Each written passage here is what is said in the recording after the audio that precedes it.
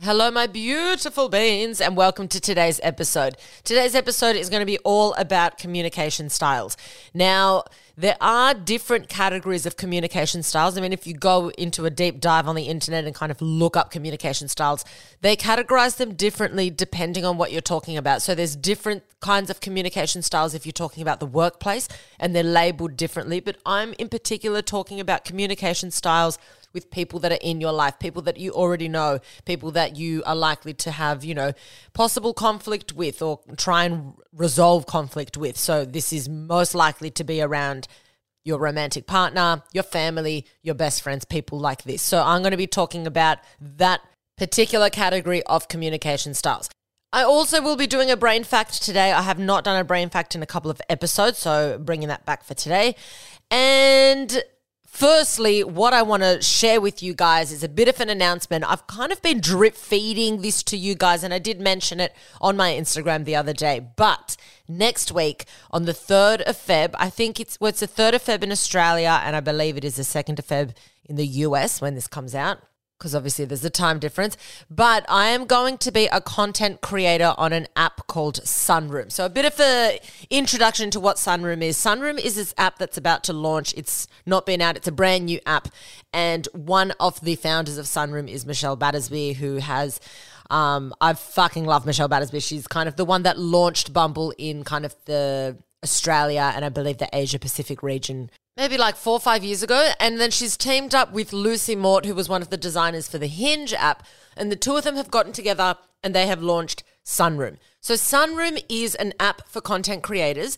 And it's for all sorts of content creators. There are poets on there. There are, I'll be doing obviously mindset stuff on there. There's like fitness people, all kinds of sexologists, like anything that you would kind of think of, you could probably find on Sunroom. There's even people that might have like a really big profile on social media, but they want a more kind of intimate audience where they can be more connected to. So they bring that audience across to Sunroom and they're sharing kind of a deeper insight into their life.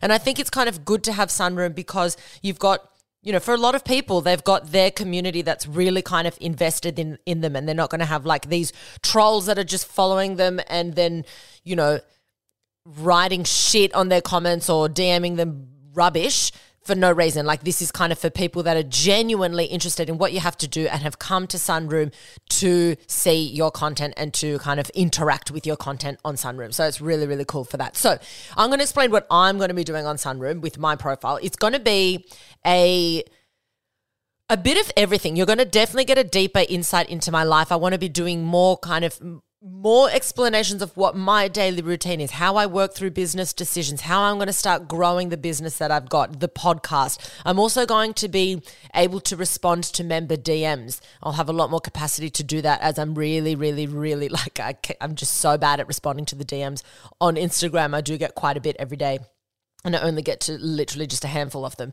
I'm also going to be I'll be doing a lot of like anonymous Q&As on there in like video format where I, answer everyone's questions, obviously anonymously on there. I'll be doing mindset hacks. I'm bringing back mindset hacks, but it's going to be on Sunroom. So I think a lot of people might, because I don't know which episodes I've spoken about where mindset hacks was launching, but if someone's just come to this podcast and they've gone back, and it just occurred to me recently, and they've gone back and listened to some of the earlier episodes, I'm talking about mindset hacks is about to launch, this and that, and people are like, where the fuck is this fucking mindset hacks? Because I've since taken it down, and I did that just before kind of my last semester at uni. I stopped doing that, and I was always intending to bring it back. It's a bit later than I thought, but it's back now. So every week there's kind of a different little module to work through. I'm also going to be doing like guided meditations, breathing exercises, affirmations, and kind of daily statements that you can do. It's all that bunched together in this one place. It's like video and photo format, and it is just so exciting. Now, there's 2 ways that you can access the content on Sunroom. Technically 3. One of them is there are certain pieces of content, not just with me, but every user. There's going to be certain parts of the content that will be free for everyone to access, and that's up to the content creator to decide that. Like, you choose how much you want to have free. So some people might have nothing free, and some people might have a whole bunch free and just a little bit that you pay for. The second option is that you pay a membership. Again, the content creator decides what that membership is. Mine's going to be around kind of like the maybe I haven't fully set it, but it's probably around like the maybe $14 a month mark. And you pay that monthly membership and it just kind of continues to tick over until you choose to cancel. And then the last option is that if you are not a member, so if you're a member, you access everything that's on that page at all times. There's nothing that is held back from members ever. And members are also the ones that DM me and I respond back and all of that. But if you're not a member and you still want to access content, you can pay through these, it's called Beams, and you buy like Beams, and the Beams work not just for my page, but for any other content creator. Like my friend Lucy Jackson, she's going to be on there doing some cool stuff, and there's people that give business advice there. So when you buy Beams, you don't have to just use the Beams on that one person that you came to follow. You can use it on anyone, and Beams can unlock individual posts, and sometimes the Beams unlock the post, like you can see some of the content and then you pay Beams to see the rest of the content. So it's really laid out in a way that the creator can decide what is accessible, what's not, and what percent of that is accessible and what's just for members. So it's pretty cool, and I'm so excited to finally get back into doing this because it is my mindset hacks, but it's also kind of a way that I can connect to my audience in a deeper way without it being to like my whole audience on Instagram. Like I feel like I'd be putting up way more of like my personal life and what I'm doing and all of that stuff on Sunroom versus on Instagram. I still do stuff on Instagram, of course, but Sunroom will just be a more kind of intimate, connection with my, audience that wants that kind of information and that wants that kind of stuff. I'm very excited. So I will be updating you when that actually does go live. If you do follow me on Instagram, I'll be updating you on that as well if you're interested in checking that out and joining. But yeah, it's happening very soon, literally in just like less than a week. And of course, my podcast is still going to stay at 2 episodes a week. So if you don't have the capacity to be on there paying the membership or whatever, my free content of the 2 episodes a week in my podcast remains the same. So nothing's going to change for the people that don't want that extra content. So let's get into the brain fact for today. Today I'm going to be explaining what misophonia is. It's this interesting condition. It's a condition, but it's not a mental disorder. So it's where strong negative emotions are triggered by certain sounds. And I feel like we all get it to some extent, like nails on a blackboard or a knife scratching a plate or someone like chewing in a certain way right in your ear that it just drives you mad, right? But it's often to repetitive or pattern-based sounds. Some specialists say that it's only to repetitive and pattern-based sounds, but some are more broad with their description of it. And some people refer to it as selective sound sensitivity. So it begins in childhood and it begins around the age of 12-ish. And it's kind of a lot of sensitivity. It's where sounds become really aggravating, okay?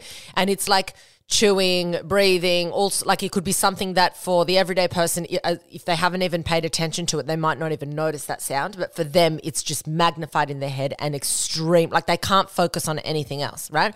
And it doesn't have to be that the sound is louder at all.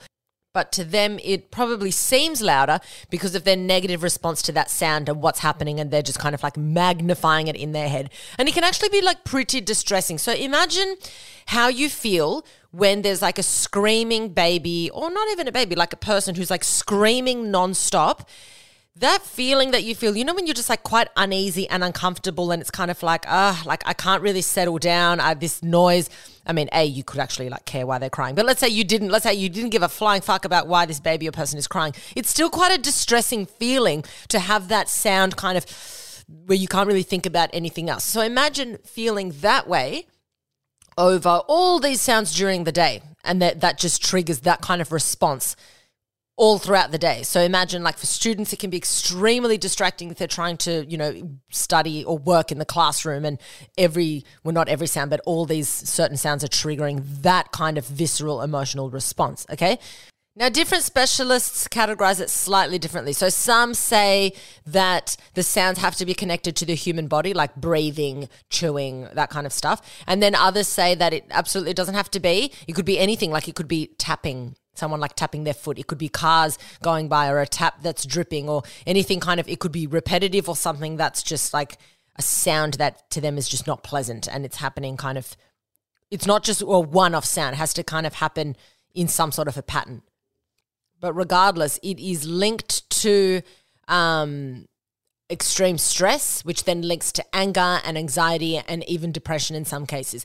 But it's not considered a mental disorder in the Diagnostic and Statistical Manual. So it's just considered a condition at the moment, at least. And sometimes in some cases when the child is younger, it can be misdiagnosed as autism or as other things altogether, but autism is one of the ones that it gets misdiagnosed at, or an attentional disorder. Because for children, how they demonstrate, like how they react to it, they might not be like, this one particular sound is driving me fucking insane. They might not, as a child, identify that it's that sound that's causing this emotional reaction. So they might have this and they're really restless. They're not able to pay attention. They're just not really engaging. And it could be because of misophonia, because they're just absolutely being driven insane by this sound where their hearing is intact. Everything's like, it's not like, you know, it's loud or whatever, but they just can't switch their focus off that.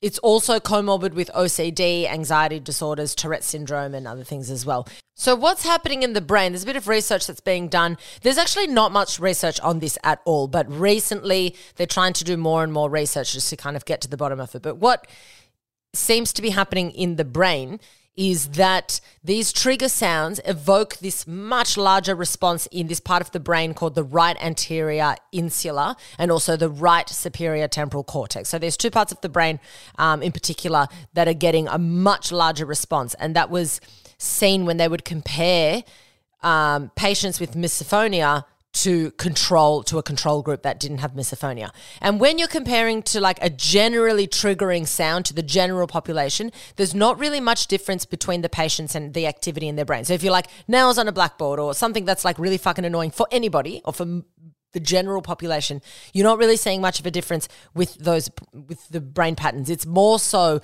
when it's kind of a pattern or a repetitive sound where the control group wouldn't really be annoyed by it. You're seeing all these changes in the group with misophonia, which I find pretty interesting. So what these researchers are thinking is that the cues or these sounds that are activating these areas in the brain, those two areas, are then provoking this like arousal, this like physiological arousal where it's like anxiety or anger or distress. And then these aversive emotions crop up, okay? And then it's kind of like a loop where the brain then associates the sound with arousal and intense emotions. And then the sound becomes an even greater trigger. It's that whole thing of like circuits as they like wire together, they get stronger and stronger and stronger. And then it becomes a thing that's a subconscious pattern, okay? So it's not like this person's done it on purpose. There's just, for whatever reason, in certain people, there's just already a tendency for those areas to be more connected to the parts of arousal that's going to like bring on these like feelings of anxiety or anger or stress. And in particular, in people with misophonia, they find that these structures is actually connected differently to the cortex and the hippocampus. The hippocampus being the part of the brain that's involved in learning, emotional processing, memory, all of that. It's hyper connected. So there's like excessive connectivity there, and that cortex and hippocampus is emotional processing. So this kind of connectivity pattern kind of explains why there's this overexpression of annoyance and frustration. It's just too much activity, too much wiring in this pathway. So yeah, that's pretty much it. And what they're doing to treat it, there's no real treatment at the moment. There's still so much to be learnt about it. And it's still not clear how to effectively treat it. Some things work for some people and some things don't, but there's no like blanket treatment for it. But in some cases, they do think that exposure therapy helps in a controlled environment, and also cognitive behavior therapy. But yeah, I thought that was really interesting. And thanks for the suggestion in my DMs. Anyway, let's get into the topic of today, communication styles. I'm super excited for this one. So what I'm going to do is I'm going to break down, there's 4 of them. I'm going to break down each category, what it's all about, what it kind of looks like, so you can either identify it within yourself or you can identify it within your partner or your family or whatever.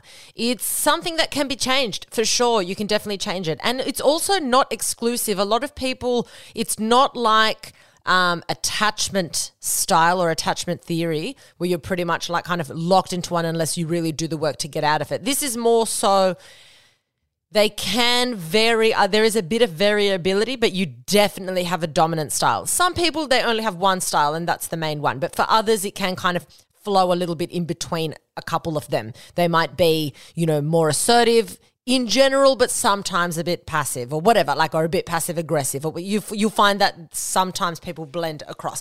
But you're going to see that there's only one great desirable one that's going to make your relationship with other people so much better, your relationship with yourself so much better. And we're going to talk at the end. I'm going to give you little kind of pointers on how to work towards the best style of communication for your own sake and your own mental health and relationships.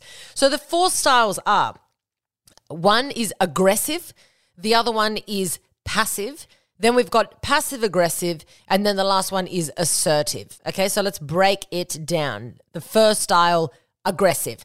So this is a really dominant form of communication. It says people that take over the conversation or the argument, and it's almost kind of impossible to have an argument with these people. Now, keep in mind, this does not mean, this is not, or it doesn't have to be someone that is toxic or narcissistic, nothing like that. It could be a fucking legend, but the moment they get worked up, they kind of go off the rails, off the tangent, and you're like, you are fucking impossible to argue with. You're a legend, but every time you get heated, kind of all reasoning goes out the window, and I'm literally in a position where I'm now wasting my time arguing with you. It doesn't necessarily, this is not exclusive to toxic people, okay? This is just how they get when they try and communicate something across, especially when they are heated. Okay. And often a lot of people who have this style of aggressive communication, they might be fine when they're relaxed, but the moment that they're heated and emotional and, stressed or anxious, they then turn into this aggressive communication style. Okay. But having said that, all narcissists and toxic people are an aggressive communication style. So this really shines when they're feeling attacked or upset. They're going to shift blame really hard. They shift blame onto you. They're never going to take the blame. They are really intense, as the word aggressive suggests. They're loud. They're sometimes in your face. They get frustrated really easily within the conversation. They accuse, and they also say you a lot. You do that. You did this. It's your fault. You. Very, very like accusation, very like pointing at you. Literally aggressive. It's an aggressive style. And they can also, within that moment, they can bully you by making you feel humiliated or small, or that it's kind of like all on you. Or they might just not even listen altogether, like be super dismissive of you as well. And they're never accountable. They're never going to admit that something was their fault, like ever. Everything is everyone else's fault. Everyone else is like the idiot. They never fuck up. Everyone else is confused or just got it wrong, right? And they are really good at causing even more conflict. Like they're going to stir the pot. And this could be in things that could have easily be resolved in a calmer way, like much easier. They kind of feel entitled, and when they don't get their way, then they're going to feel attacked, and then they get defensive. So like I said, it's obviously like narcissists are going to do this as well, but this doesn't mean that you're a narcissist if this is your way of like attacking an argument. It's not healthy, but it doesn't make you a narcissist. So as you can see, the issue with having an aggressive style of communication, other than everything I just mentioned, is that it forms a big kind of block in the relationship. You're basically telling your partner, you can't come to me about anything because the result is going to be pretty chaotic. You're going to always have the blame shifted on you. You're never going to be able to have a calm conversation with me about something that's causing some sort of a conflict or that's making you upset, because you know that my reaction every time is going to be unpleasant, and hopefully unpleasant enough that you don't pull me up on certain things. That's kind of what's going on in that situation. It's kind of like, don't even bother because you know how unpleasant it's going to be. And it's very insulting to the partner sometimes when that's happening, because it's kind of like, I literally need to talk about this, but you're making me feel like it's now somehow my fault that I've brought it up, and you literally turn it around and make it seem the issue insignificant, and you make my behavior seem like it's such a bad thing. Now, let's get on to the next style. Bring on the next category, passive. So passive people, we all know them. We love them.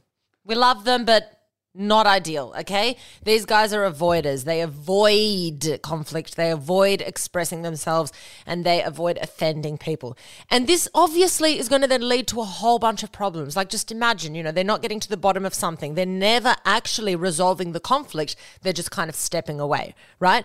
They're not good at defending themselves. This is kind of, if you listen to the last episode about being more assertive, this is kind of the opposite of that. People that just can't really stand up for themselves. And these are the kind of people that if they do get stuck in a toxic relationship, they're the ones that are going to find it really difficult to leave the relationship. Because for them, they can't even bring themselves to explain why it is that they're leaving. It's just not something that they're used to doing. So it's really, really hard to justify it in their mind, let alone to somebody else. So interestingly though, passive people are also the ones that can just out of the blue blow up. Like they've reached a saturation point and they just lose their mind and are screaming, yelling, like throwing stuff. And this often occurs in an argument, and it's most of the time totally out of proportion to that particular incident that they're blowing up about. But what it is, it's a buildup of so much emotion, of all this suppressing, of all this not explaining, not talking about it, not getting to the bottom of it, just allowing, being so passive that it doesn't actually go away. They don't get rid of it. It stays in them. And so then something eventually sets them off, and they just lose their mind. They lose their shit. They're screaming. They blow up. And then, unfortunately for them, like in that moment, it gets really hard to regulate their emotion when they're at that heightened level. And then, of course, everyone's going to think that they're crazy or they're a psycho. Oh, my God, look how dramatic they are. Look how they blow up. And it's kind of, I feel really bad because you don't look at all the other times that they let shit slide and that they didn't stand up for themselves. And then the one time, okay, yeah, it might be disproportionate because they're saturated, but then everyone refers to them as like, oh my God, what a psycho. Oh my God. But they don't realize that they never said anything about all the other shit that went down. So it's obviously very unfair, but that's what happens. And then because they're passive, they're mortified that they just blew up. Like they're actually horrified and so embarrassed. And then that then encourages them to go back into their shell and act small again because they were like, oh God, fuck, that was awful. Let's never do that again. And then okay, you repeat this cycle. So it's very, very unhealthy for the individual. People who are passive ultimately are always going to lose out in a situation because they don't say something in the moment to avoid conflict. But then because they don't say something in the moment, they're kind of resenting that person or resenting the relationship because they didn't get their point across or they didn't get what they wanted in that moment.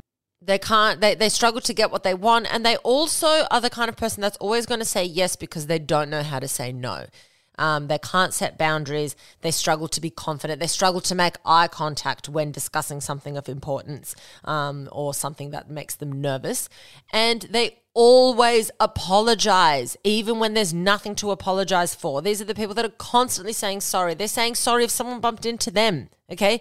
They never talk about what's affecting them. They just won't open up about issues that they might be facing in a relationship. And then because of that, you can see how this can be so detrimental in a relationship. There is a lot of resentment. Sometimes someone super passive might be dating someone who's kind of quite neutral or assertive or maybe a bit aggressive, and then it's just a recipe for disaster because the passive person eventually gets to a point where they themselves don't really know what they want because they've become experts at suppressing how they feel, not sharing how they feel, not just being raw, vulnerable, honest, the good, the bad, the ugly, all of that. They just don't want to show that side, so they suppress it. But then the issue is they never truly learn what makes them tick, what makes them happy, what they truly want. So they are kind of stuck in this limbo. And then, of course, people can't help someone that's passive. They can't help them. It's really hard to do it, and it requires the passive person to really step out of their comfort zone, really be vulnerable and dig deep and say something in order for something to change. Things aren't going to get better by continuing this style of communication. And if you've got two passive people in a relationship, that's even worse. It's even worse because you've got no one that's out there like trying to dig. It's two avoiders, two like everything's fine. It's kind of those marriages that will be together for years and years and years and years. And then when they get divorced, people are like, what? But it looks so fine. And both of them are like, it fucking wasn't fine. It wasn't fine. Both of us hated it, but no one ever said anything. It's that kind of thing. Now let's get on to communication style number 3, passive aggressive. This one's a good one. So passive aggressive. This style is really interesting because it's just so confusing, so unhelpful, and I find like, look, none of this one and the last two are great, but this is just like very infuriating, I think, out of all of them. So passive aggressive is when the person appears to be passive in the moment, like the passive communication style I just described. Like, nothing's wrong, it's all good. What's wrong? No, tell me. No, nothing's wrong. Tell me. Nothing's wrong. It's fine. But then they walk away and then they ignore you for the rest of the day. Or they'll make like a really deep cutting comment that just stabs you right to the heart later on. Out of the blue, just fucking stabs you because they're carrying this fucking resentment. They're like, how can I attack back in kind of a like subtle, in inverted commas, way? Or they might pretend that everything's fine, and then the moment you guys are in front of friends or family, they might make a comment that embarrasses you or humiliates you, and then that's demonstrating how they were hurt or why they were hurt, and they just didn't just speak about it to you in the moment. Like, they're not trying to actually resolve the conflict. They're just trying to make you feel the pain that they felt. It's kind of this like tit for tat. That's what passive aggressive is. And then if you confront them about it, they'll be like, oh, it was a joke. Like, right, they'll fully deflect. And if you say, why are you still upset about this? No, I told you nothing was wrong. It's fine. I'm not upset about it. So they literally just, you can't get to the bottom of the issue even after they've kind of lashed out in their passive aggressive way. So other things that passive aggressive people do is not telling someone what they did wrong, but then going to the other extreme to punish that person. So obviously this is like a lose-lose situation but everyone's losing out here in this situation. There's a huge communication breakdown. They are really sarcastic when they're not trying to be funny. So it's not like a funny sarcasm where everyone's laughing. They're like mean sarcastic. They don't want to admit that they're upset or angry. They find that as such like a vulnerability, so they don't want to do it. So they're going to pretend that everything is fine and that they're totally unaffected. They will pretend to be happy or carefree even when they're really upset or hurt or angry. They're the kind of people that can smile. It's kind of a bit creepy, but they can smile when they're actually angry. Like, I'm fine. No, it's all good. It's fine. And it's like kind of creepy. That's like the intense passive-aggressive communication. They're going to, of course, struggle to express themselves. They're going to struggle to open up and just be honest about what they're feeling. And they're going to literally do things to harm the relationship, and they self-sabotage. And obviously this is so unhelpful in a romantic relationship because they're going to do things, and when I say sabotage the relationship or sabotage the moment, you might be dating someone who has an assertive communication style, which I'm going to go into last. And they might say something like, do you mind not putting your plates on the counter? Can you just put them in the sink? And a passive-aggressive person would be like, yeah, okay, fine, yep, fine, no problem. And then they go on a rant, picking up every fucking item in the house, not letting anything, don't put anything on the counter. Don't put anything on the counter because it's going to upset you. Like, God forbid someone put something on the counter. You know, they just take it to the other extreme, and you ask for one little thing and they will just be so dramatic about it and then do that one thing but magnified. So it's kind of like, you wanted me to do this? Watch how I fucking do it tenfold. You know, it's very kind of aggressive in its style, and it's kind of telling your partner, like, good luck trying to pull me up on something. You've now offended me. You've made me feel like I'm not doing something properly. And my revenge to you is to now annoy you and to make you feel like you can't pull me up on this again because I'm going to get so offended or so upset, right? It's like you crossed the line, so now I'm going to make your day a misery by doing this shit that's going to annoy you. Another example of this would be if you want to get advice or help on something, whatever. You're like, can you help me with this thing? And your partner says, oh, sorry, I'm really busy right now. I can't help you. Can we do this a bit later? And for them to be like, yeah, fine. No problem, fine. And they walk away. And then you go up to them later and say, hey, okay, let's work on it. No, fine. No, it's fine. I've sorted it out myself. Or I got someone else who can actually help me. It's fine. Don't worry about it. No. And it's like this, like, they then kind of expect for you to then beg to help you, being like, no, come on, sit down, let me help you, let this, let that. And they get something out of it because they're like, you hurt me. The only way to fix this in their head is if I hurt you back, and then I feel good when you then come crawling back to me. Okay, that's kind of this weird dynamic that they have. But you're never talking about the conflict. You're never talking about the problem. So then you're either causing this really toxic dynamic in the relationship or you're pushing the other person away. But nobody wins here. Nobody wins because you never resolve the actual conflict because you're always avoiding what is at hand.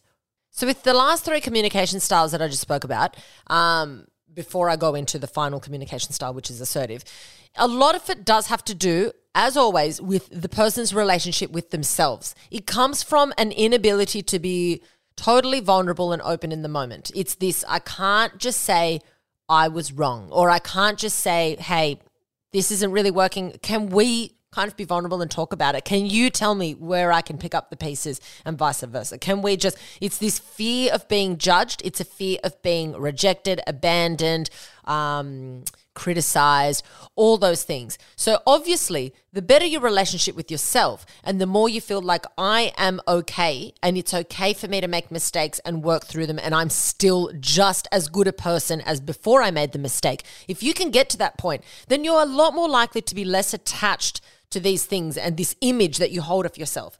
You're fine with someone knowing that you made a mistake. You're fine with someone knowing that, you know, you did something inappropriate, but you're willing to come and kind of fix it or do something about it. You know, the more self-confident you are, the less attachment you have to all these things and the meaning behind them. You're kind of like, I'm here for the moment. I'm going to make mistakes, but I'm going to work through them and we can just move on. Things just linger so much less in your mind because of that. But when you have all these insecurities, then what people think of you is magnified 100-fold. And so, of course, you're going to have all these interesting ways of processing conflict and dealing with conflict that's not going to actually resolve the problem. The only communication style that resolves the problem is assertive communication. That is the only one. The other 3 never gets to the bottom of the problem. And you might not have a seriously toxic relationship. You might be great people. It might be fine, but you're going to realize that when conflict arises, it's just never productive and it's never a good time. Not that conflict's ever a fucking good time, but in general, you know? So let's talk about it. The last one is assertive. This is the best one. We love assertive. We're going to all aim to get as close to assertive communication as possible. So it's very basic and clear. It's where people just say how they feel. They state what they want. They fight for what they need or fight for what they want while never imposing on someone else's mood or happiness. They're always going to be respectful. They're never aggressive. They're never up in your grill. They're never in your face. They're not raising their voice. They're not yelling. They're just stating the facts, and they are a lot happier with hearing when someone has a criticism to tell them. They can even say like, oh, that's a blow to my ego, but I feel you. I'm going to try and do this. Like they're just honest. They're just honest with everything that's going on. They do have a lot of self-respect. They also know when to walk away. They know where the boundaries are. So like I said before, when I said if a passive person is in a toxic relationship, they struggle to walk away. This is the opposite. Assertive people can still find themselves in a toxic relationship or in a relationship with a narcissist. But when things cross the line and when too many boundaries are crossed, they know when to walk away because they're like, I've already said what I needed to say. I've done what I can do. I've tried and it's just not going to happen. So I'm going to step away now. And they're comfortable with that decision. They might be sad, but they know that it's the right decision. They also have no problem apologizing for something that they've done without a but. They give a real apology. It's not like, oh, I'm sorry that I did that, but. No. A proper apology should not come with a but. You can raise the other issue independently at another time or later on in the conversation. But when you apologize, it has to be a true apology, not with an excuse attached to it. Otherwise, do you actually want to apologize? Do you actually feel remorseful for what you did? And it's fine if you didn't, but you need to talk that through. You shouldn't be apologizing for something that you don't think you have to apologize for because then you're going to resent the situation or the person. They can also admit when they're wrong. They don't see it as a reflection on who they are as a person. Like the other communication styles might think if this person knows I'm wrong, they might think less of me. Or they might then think that they can pin this on me, pin everything else on me because I admitted I was wrong about one thing. Now they're going to say that I'm wrong about everything, which is obviously not the case unless you're dealing with a fucking narcissist. Someone who has assertive communication is going to always they're going to seek to understand. They don't just seek to be heard. So even if they don't agree with you, they still want to hear your point of view so they can probably respond better. They can get to the bottom of it quicker and easier without conflict, right? So they actually genuinely want to know where your head is at. This communication style is where you genuinely feel energized and happier when there is no conflict. There are people that feel more energized when there's conflict, because I think a lot of people feel that they have something to prove. So they need the conflict, they need to be right, and that for them is how they prove their worth in the eyes of other people. That's what they believe, right? But if you have this assertive style of communication, you're never aiming for conflict, you're aiming for resolution. You don't run away from conflict, but you're like, I genuinely want to fix this. I don't have to be right, but I need to get to the bottom of this. They're never going to yell. They're not going to abuse people, but they also don't let themselves be abused or yelled at. They will just draw a line, and if it happens again, they will walk away. Maybe not permanently, but at least in the moment, they'll be like, no, I'm sorry. Like this, I'm not putting up with this. Call me when you've calmed down, and they will walk away. So in general, people with this kind of communication style are the ones that kind of seem in control without being forced or creepy. Just like relaxed control. It's not like everything they do is measured and controlled and no. Like they make mistakes, they're whatever. But they're the ones that are kind of more calm and chilled and vulnerable and open. And it's like you kind of think like, wow, I can't raise one bad thing about you because you're probably already aware of it and you're probably happy to talk about it. That there's no weakness in that person, because normally a weakness is something that someone's trying to hide or trying to pretend doesn't exist. But these people are more open about it. They're like, this is the situation, I'm wanting to work through this. So if you then raise up, if you bring up in a conversation what their weakness is, they'll be like, yeah, true, yeah, no, I do that. And then kind of it's dissipated. That attack has gone nowhere because they're not defensive about it. They'll admit their wrongs, they'll admit their weaknesses, and they move on. So that's what I mean when I say that they're like in control and calm, cool, and collected. That's the kind of thing. It's not that they don't get passionate, but when it comes to communicating what they need or want, they are in control. So now that you understand all 4 styles, let's kind of look at what you can do. So the first thing that you're going to do is learn what your style is and what the style of your partner or your family or your close friends are, especially when you're in conflict. So think about times that you've had conflict and think about how people have responded or reacted. And it's really important to at least first acknowledge what your style is and the style of those people around you, because then you can start to get a good idea of why things didn't work out the way they did or why someone got so upset or so offended. If someone's passive aggressive, then you're going to see why maybe they got so upset or so offended, because not only did you not get to the bottom of it in the moment, but then when they stabbed back looking for attention or validation, you might have ignored it instead of being like, hey, this is obviously still affecting you. Let's sit down and talk about it, or let's whatever.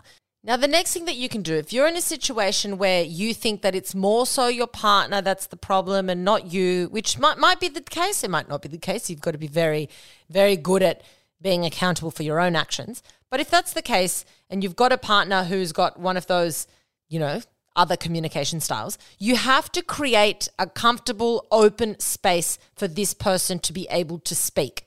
Even if they're totally in the wrong, you have to allow that person to speak if you want things to get better. And it's not that you're lying down. No, you can still be assertive and calm. But if you are annoyed at how your partner communicates, but your response to it when they do open up is to be like, see, you do admit, and then you keep adding to it. What are they going to do? They're just going to shut down and they're not going to open up again. So if you're trying to improve the dynamic, you want to sit down with your partner. You don't want to point a finger, because these people are going to struggle with feedback in the first place anyway. And you want to open with, I want to change this. I want us to get closer with our communication. And I'm willing to sit here and for you to tell me where you see ways that I can improve. I'll start. I feel like I could get better at listening before butting in when you have something to share with me, for example. Do you agree with that? So if you can open one of the best ways to open in a conversation, and I'm not talking about take blame when there's no blame to be taken. Fuck no. I'm talking about you, not in an argument, you just approaching your partner saying, I want to talk about something. You know what? I feel like we could be so much better if. So this is independent of any drama. You're raising this with your partner. And for you, if you can acknowledge your wrongs or things that you can improve on, that automatically makes the other person feel like it's a safe space to talk, okay? Again, don't make shit up and don't throw yourself under the bus if there's nothing to to talk about, but always, if there's the opportunity to be honest and open, do it, because your partner will take that as a fucking peace offering. They'll be like, wow, okay, you've really opened up and you've been vulnerable and you've shared something about yourself. And unless they're a psycho narcissist, they're not going to jump on it and attack you. They're going to be like, yeah, no, I think you're right. I do feel that way. I feel like maybe sometimes you've done that and it's made me feel this. And then you can say, okay, now, is there something that you feel that you could improve on? So first put it in their hands. And if they're like, oh, I don't know. And then you say, well, I feel that. And then you can then talk about something that they could improve on. So that way, and I'm talking about people that struggle to open up. There are some couples that you can be so much more assertive, so much to the point, way faster. But if you're trying to get someone who always shuts down to open up, this would be my advice, to open it up in this comfortable space where you start talking about what you're willing to improve on and then see what they bring to the table. And then number 3, you want to start to embody more traits of an assertive communicator. You don't have to be a pro, but communication and expression is the most important thing that you need to do. The first thing you want to do is learn to apologize properly, like I said before, and set the tone for others to apologize as well. When someone apologizes, you don't take this as an opportunity to leap on them and attack them. You can still express how you feel, but you also have to allow this person to know that the apology was heard. At the very least, heard. You don't have to accept it. You can say, I've heard it. Thank you for coming to me with your apology, but I don't accept your apology. If you want. I mean, you do you. But if you're actually trying to mend something, then it's your choice if you're going to forgive them or not in the moment. But you have to hear them out. You can't be like, you come crawling back and just fucking attack them. That's not going to get you anywhere. Then the next thing you're going to do is identify when you're falling into the role of the victim. If someone's raising an issue that you're a part of, it's really easy to feel like you're being victimized here because it feels like an attack. But it's just conflict that occurs in every fucking relationship, okay? So you want to ask yourself, am I helping the me of now by avoiding it or by getting aggressive? Or am I helping the future of myself and the relationship by addressing it right here, right now? So often what's going to feel rewarding in the moment, what feeds your ego in the moment, is often what's not going to serve you in the long term. A good kind of guide is if I feel like I'm being vulnerable, if I feel this slight discomfort with vulnerability, you're going down the right path. That's a good sign. That equals growth in the relationship. That equals getting closer to your partner. The next thing you want to do is pay attention to your physical state when things are heating up or when there's conflict. You want to take a few deep breaths and change your physical state. Because if you stay in that like kind of tensed up state, it's really easy for those emotions that are linked to that tense state to flow through, like anger, anxiety, resentment, aggression, all of that. So you want to, in the moment, acknowledge it, address it, change your state. Move your posture, stand up, take a few deep breaths and try and just pause. The next thing you're going to do is understand, and you can implement this, that it's okay to take a moment to chill out. It's not the same as avoiding. If you say to your partner, it's fine, everything's fine, and walk away, that's avoiding. But if you say to your partner, there's a lot that I want to say right now, but I feel like right now I've just got so much going on in my mind that I'm probably going to say the wrong thing and I don't want to be aggressive because that wouldn't be fair to us and to you, to me, to all of us. So I need some time. Just give me a couple of hours just to chill out because I want to approach this with a level head.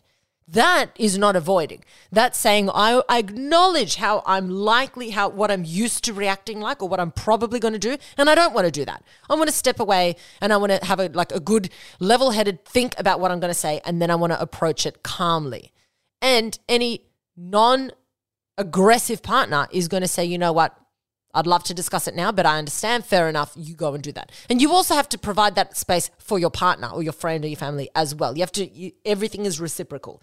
So it's not avoiding, but understand if you know you're going to blow up, say, I can't discuss this now. I want to and I will, but give me 2 hours.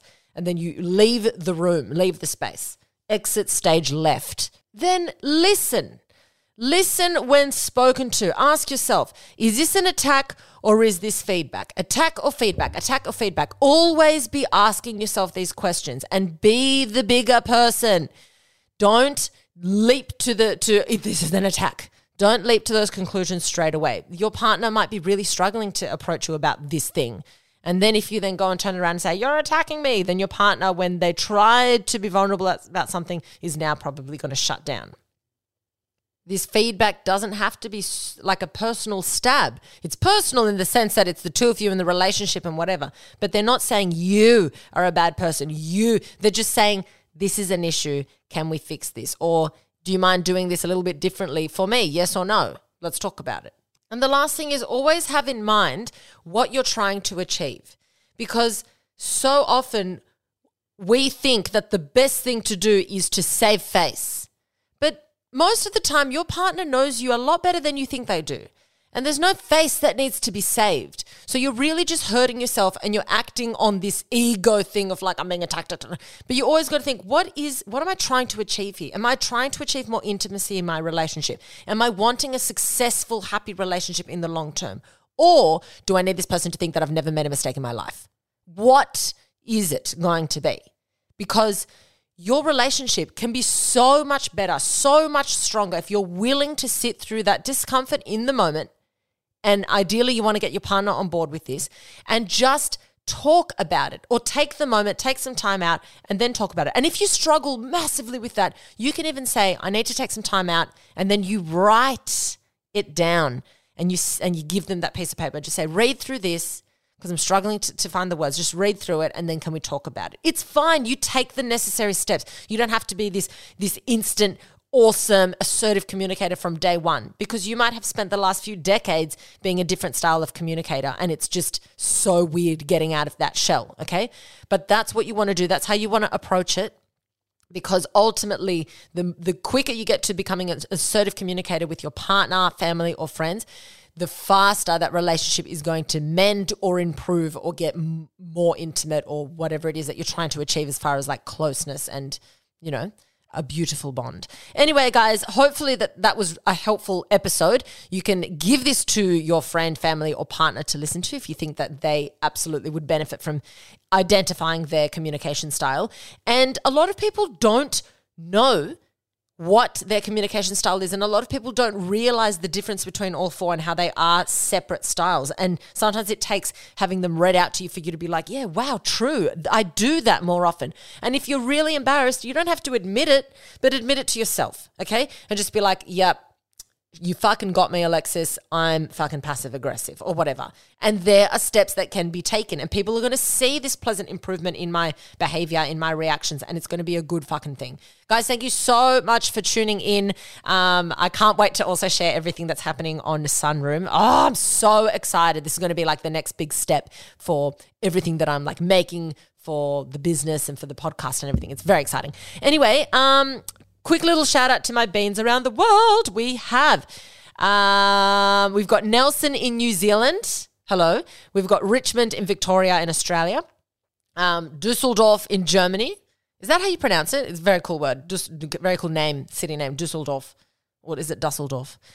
Slide into my DMs and tell me how to pronounce it, please. And then we've got Bergen in Norway. So thank you, my beautiful global beans, for tuning in to the podcast, for reading my book, for sharing all my episodes on your Instagram. I really appreciate it. And for spreading the word of mouth. I love you guys so much. And please remember, be kind to yourselves, be kind to your brains. Don't take shit from anyone, and especially don't take shit from yourself. Danke!